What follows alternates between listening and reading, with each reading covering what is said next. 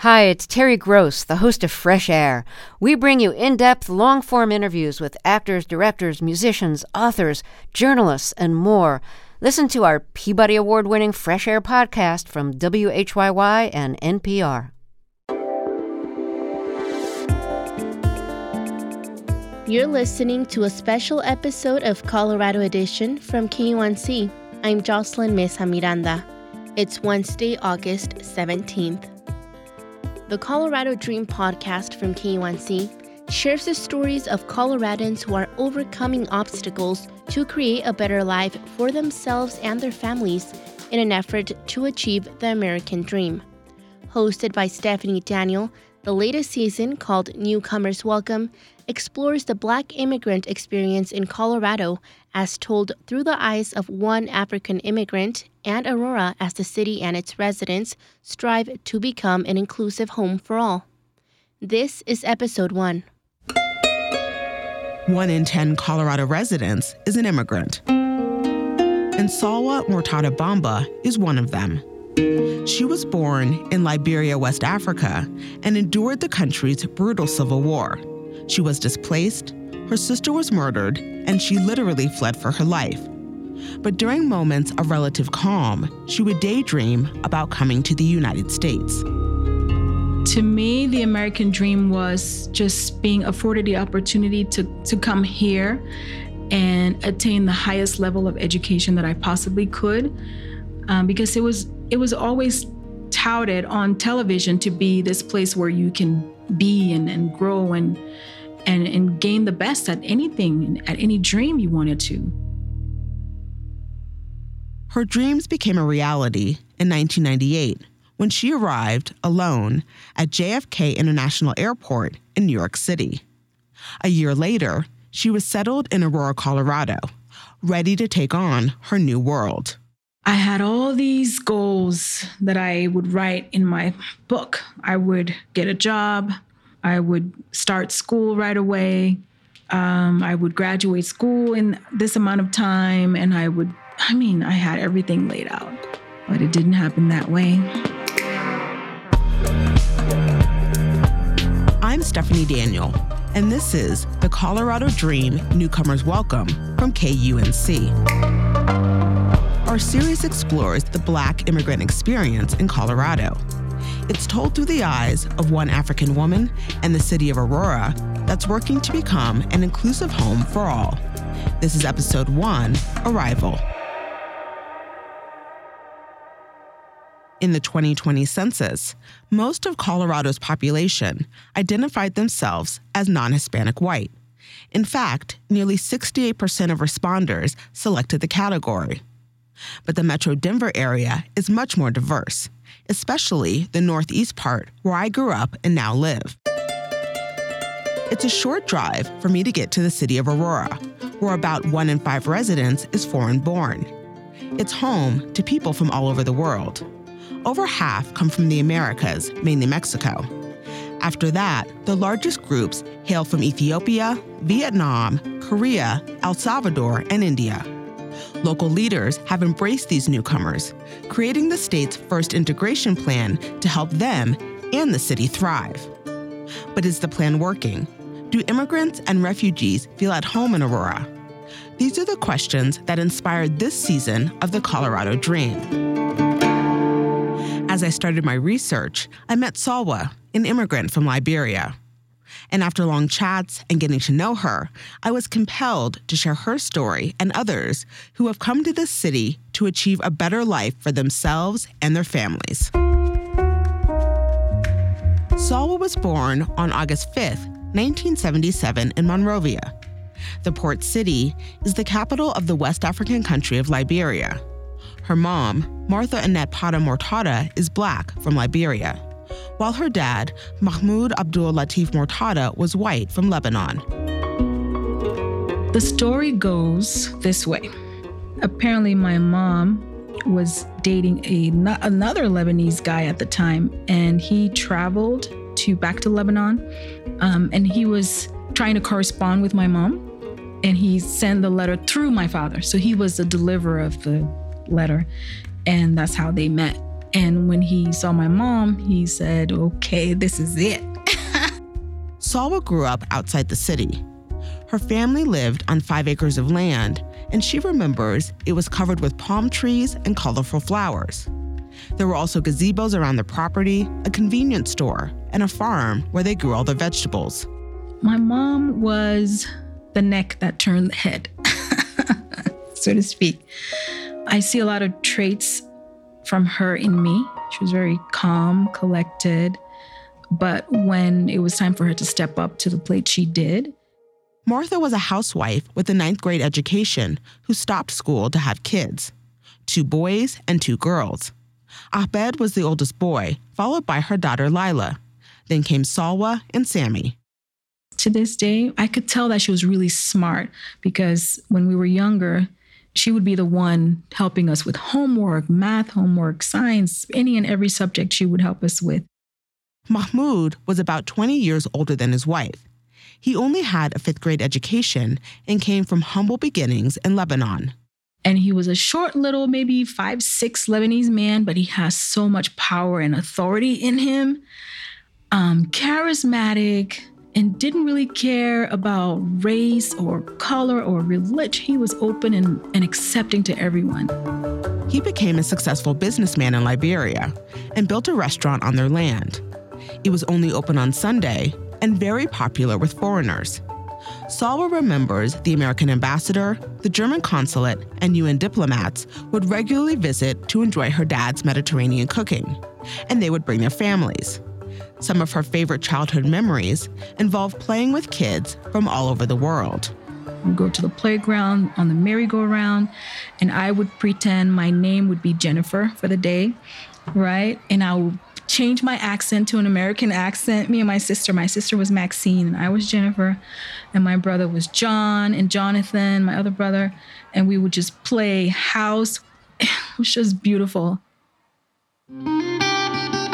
Liberia is on the Atlantic coast of Africa, nestled between the countries of Sierra Leone, Guinea, and Cote d'Ivoire, also known as the Ivory Coast. The country's origins are rooted in the United States in the early 1800s. The American Colonization Society, or ACS, was formed with the goal to return freed slaves to Africa. The group included prominent politicians, slaveholders, and abolitionists who believed free blacks and whites could not coexist equally in the U.S. The ACS established an outpost on the west coast of Africa. 25 years later, in 1847, it became the nation of Liberia. More than 15,000 freed and free-born African Americans and Afro-Caribbeans relocated there, and their descendants became known as Americo-Liberians. This elite group was only a very small percentage of the population, but controlled the country's politics and economy. The indigenous tribes were looked down upon and denied citizenship until the early 20th century. Salwa can trace her roots back to the Americo-Liberians. She believes her great-grandfather was a descendant of one of the settlers. And this influence can be seen in later generations. For example, her mom, Martha Annette, has an American name. In 1980, there was a military coup that ended the Americo-Liberians' monopoly of power. The first time I was aware that the country was going to go down was I was 3 years old, 1980. I vividly remember there was a coup and the soldiers came to our compound and they lined us all up. The soldiers beat her father and stole some of their property.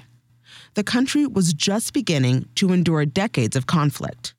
1988 towards 1989, we started hearing way up in the, I think, northeast that some turmoil was going on in one of the counties that bordered Ivory Coast. That turmoil was spearheaded by a self-appointed leader and former cabinet member, Charles Taylor, who wanted to overthrow the Liberian government. His dad was an Americo-Liberian, and his mom was indigenous. Taylor was accused of embezzling funds and fled to the U.S., only to return years later with a small rebel army. On Christmas Eve of 1989, they attacked from Cote d'Ivoire on Liberia's northern border. Liberia's civil war had officially begun. I was afraid that we're all going to die. I was afraid for my parents, mostly. My dad being Lebanese, I knew that we would be a target. They would come and they would kidnap us and steal. I just knew something bad was going to happen. Unfortunately, Salwa's instincts were right. As the Civil War intensified and different factions fought for control, thousands of people were forced to leave their homes, including the Mortadas, who were thrust into years of instability. At one point, they didn't see their father for about 9 months. So it was just my mother, my 2 brothers, and my sister, just living in this shack for that whole time. And during that time, I was selling whatever I could find. I was, 13 maybe. Their school had shut down, so Salwa and her older siblings worked to support the family. This included her 17-year-old sister, Lila. One rainy day, Salwa walked her to the taxi depot. They held onto the umbrella and each other. I said goodbye to her. I'll see you later. Come back. And that was the last time I saw her. When Lila hadn't returned after a couple days, her parents got worried and started to look for her. A family friend and 10-year-old boy and former soldier named Otis went to the capital city of Monrovia to investigate. It wasn't long before he learned the horrible truth. Rebels from a faction in Monrovia had kidnapped many women, most of whom were light-skinned or biracial. One of them was Lila. She was raped and shot in the head. Her body was dumped in a river near the rebels' base. Otis returned to Mount Barclay with the tragic news. We cried and we cried, and we went in the street and we wailed, and everybody was devastated.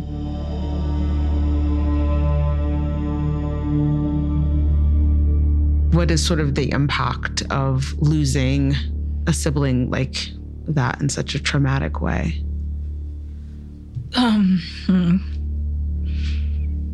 I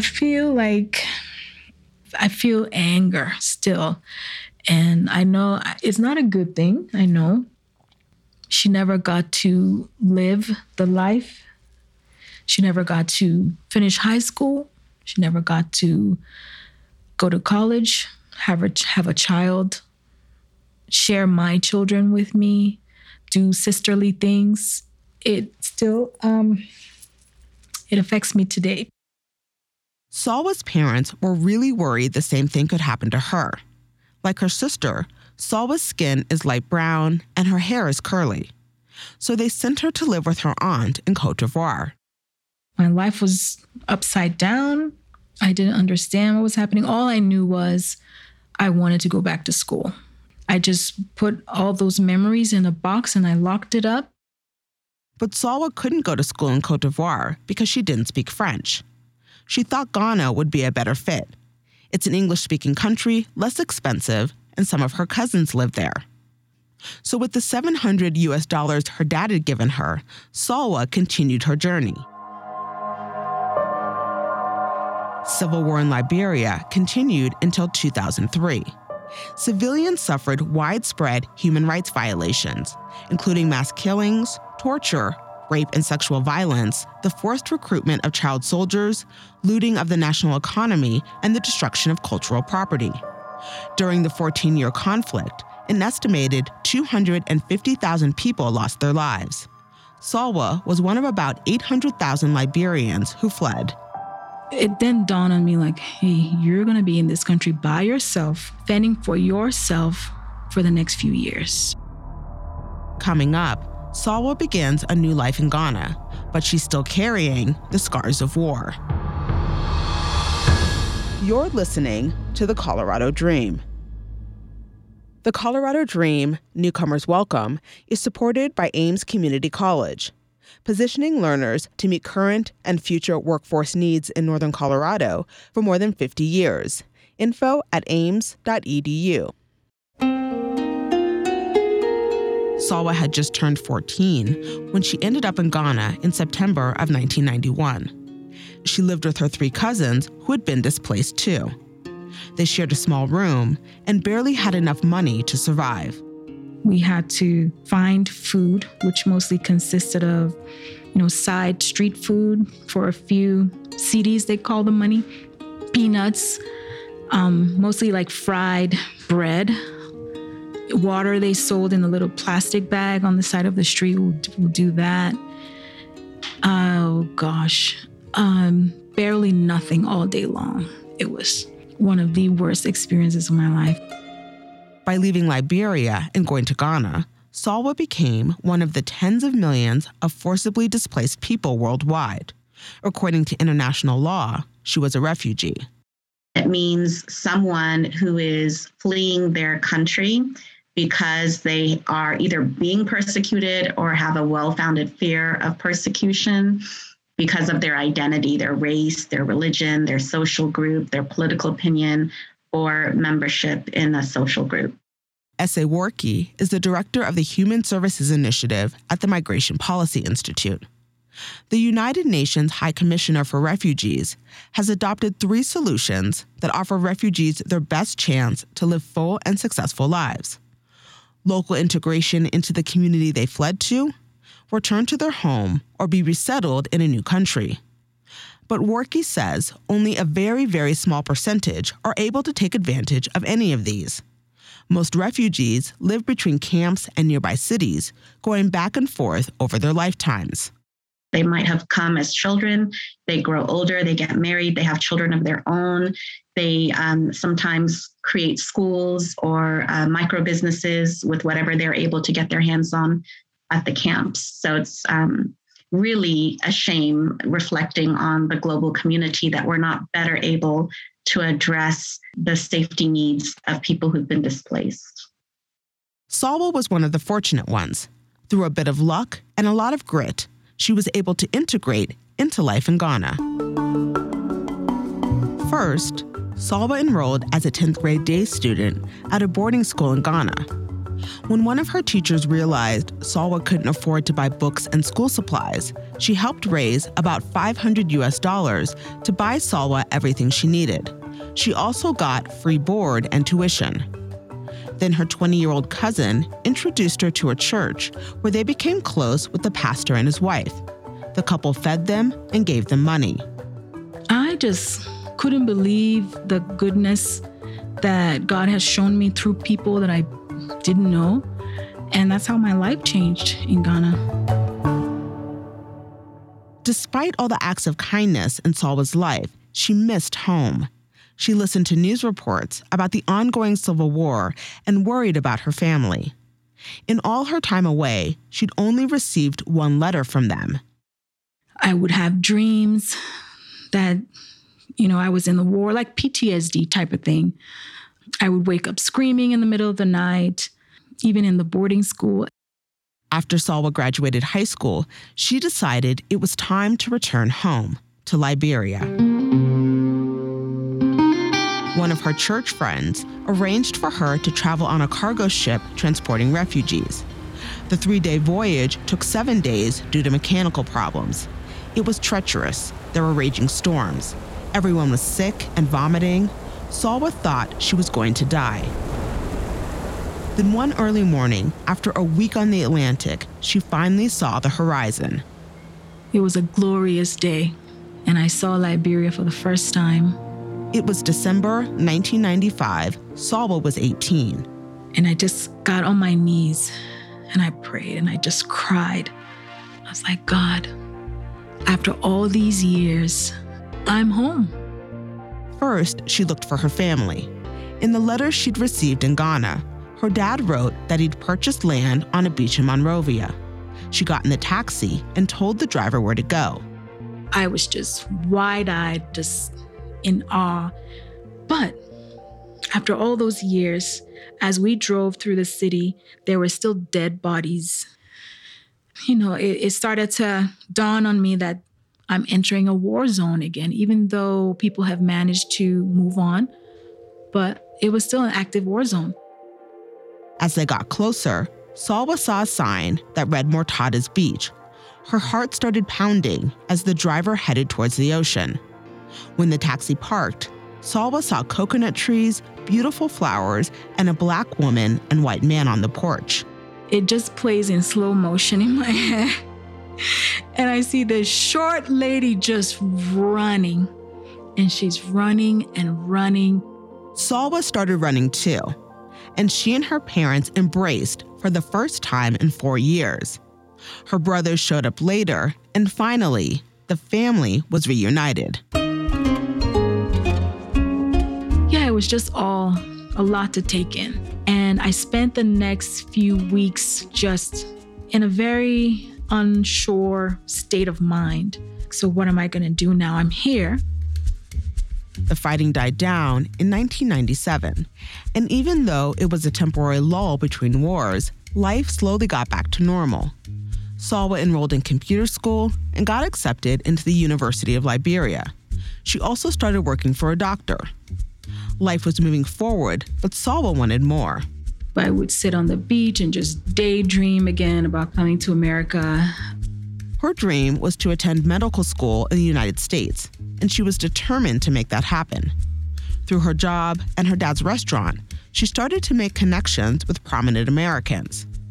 When she was denied a visa the first time, she came up with a new plan. She reached out to her mom's siblings in America. She called her aunt in New York City and faxed a letter to her uncle in Colorado asking for help.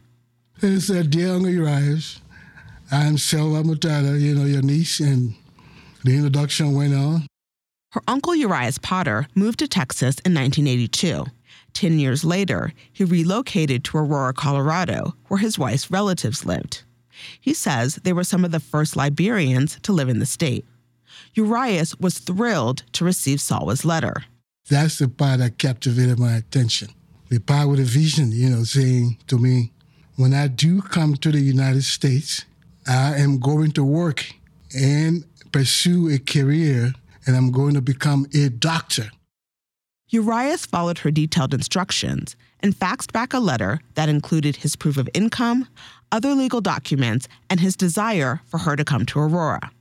He and his sister Ayo Potter in New York City both vouched for Salwa and confirmed they could house her. Salwa took the letter to the U.S. Embassy. It took a couple months, and I finally got approved, and then came the journey. There were lots of tears when her family took her to the airport. She had a knot in her stomach, a feeling similar to when she left home after her sister died. But they all knew her move to America would open doors for the whole family. That was part of the American dream, that if one person was able to break free of the circle of poverty and of war and of, everything else that came along with being in the war, this hope is like a well of hope that you experience when you get that stamp in your passport that says you can leave. Everybody else holds on to it because you're the conduit. Salwa boarded the plane and made the long journey to JFK International Airport in New York City. She decided to stay with her Aunt Ayo and 6 cousins in Queens first, but she didn't like it there. The city was too big, too crowded, and she felt unsafe. She visited her uncle Urias in Aurora, where the city was smaller and slower paced. It was fall, and the leaves were turning shades of orange, yellow, and red. It was just beautiful. And that reminded me so much of Ghana with the overlapping trees on the street, like that. And I thought, okay, this is going to be my home. And it was. In 1999, at the age of 21, she moved to Aurora, where about 1 in 6 residents were foreign-born. Over 2,000 of them were from Africa.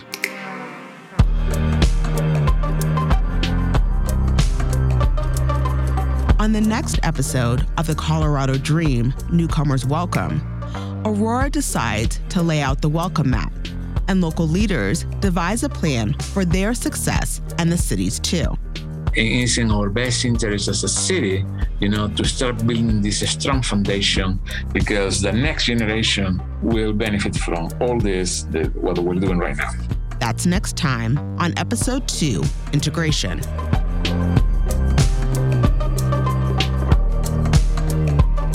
The Colorado Dream, Newcomers Welcome is a production from KUNC. It was written and reported by me, Stephanie Daniel. Editing by Johanna Zorn. Fact-checking by Kat Jaffe, with additional help from Adam Reyes.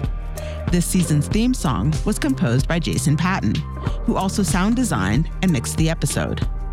Additional music was composed by Matthew Simonson. Ashley Jeffcoat is the digital editor. Special thanks to Chandra Thomas Whitfield, Robert Leja, Kyle Cunningham, and Kim Race. Sean Corcoran is KUNC's Executive News Director. Tammy Turwelp is KUNC's President and CEO. To learn more about Salwa Mortada-Bamba and the city of Aurora, and to see photos of the people included in this episode and other extras, go to kunc.org/Colorado Dream, or check out the show notes for a link. That was the first episode of the new season of The Colorado Dream. To listen to the rest of Season 2, newcomers welcome, go to kunc.org or wherever you get your podcasts. That's all for this special episode of Colorado Edition. You can catch the Colorado Edition podcast every Friday. Our theme music is composed by Colorado musicians Brianna Harris and Johnny Burrows. Other music in the show by Blue Dot Sessions. I'm Jocelyn Mesa Miranda. Thank you for spending some time with KUNC's Colorado Edition. See you on Friday.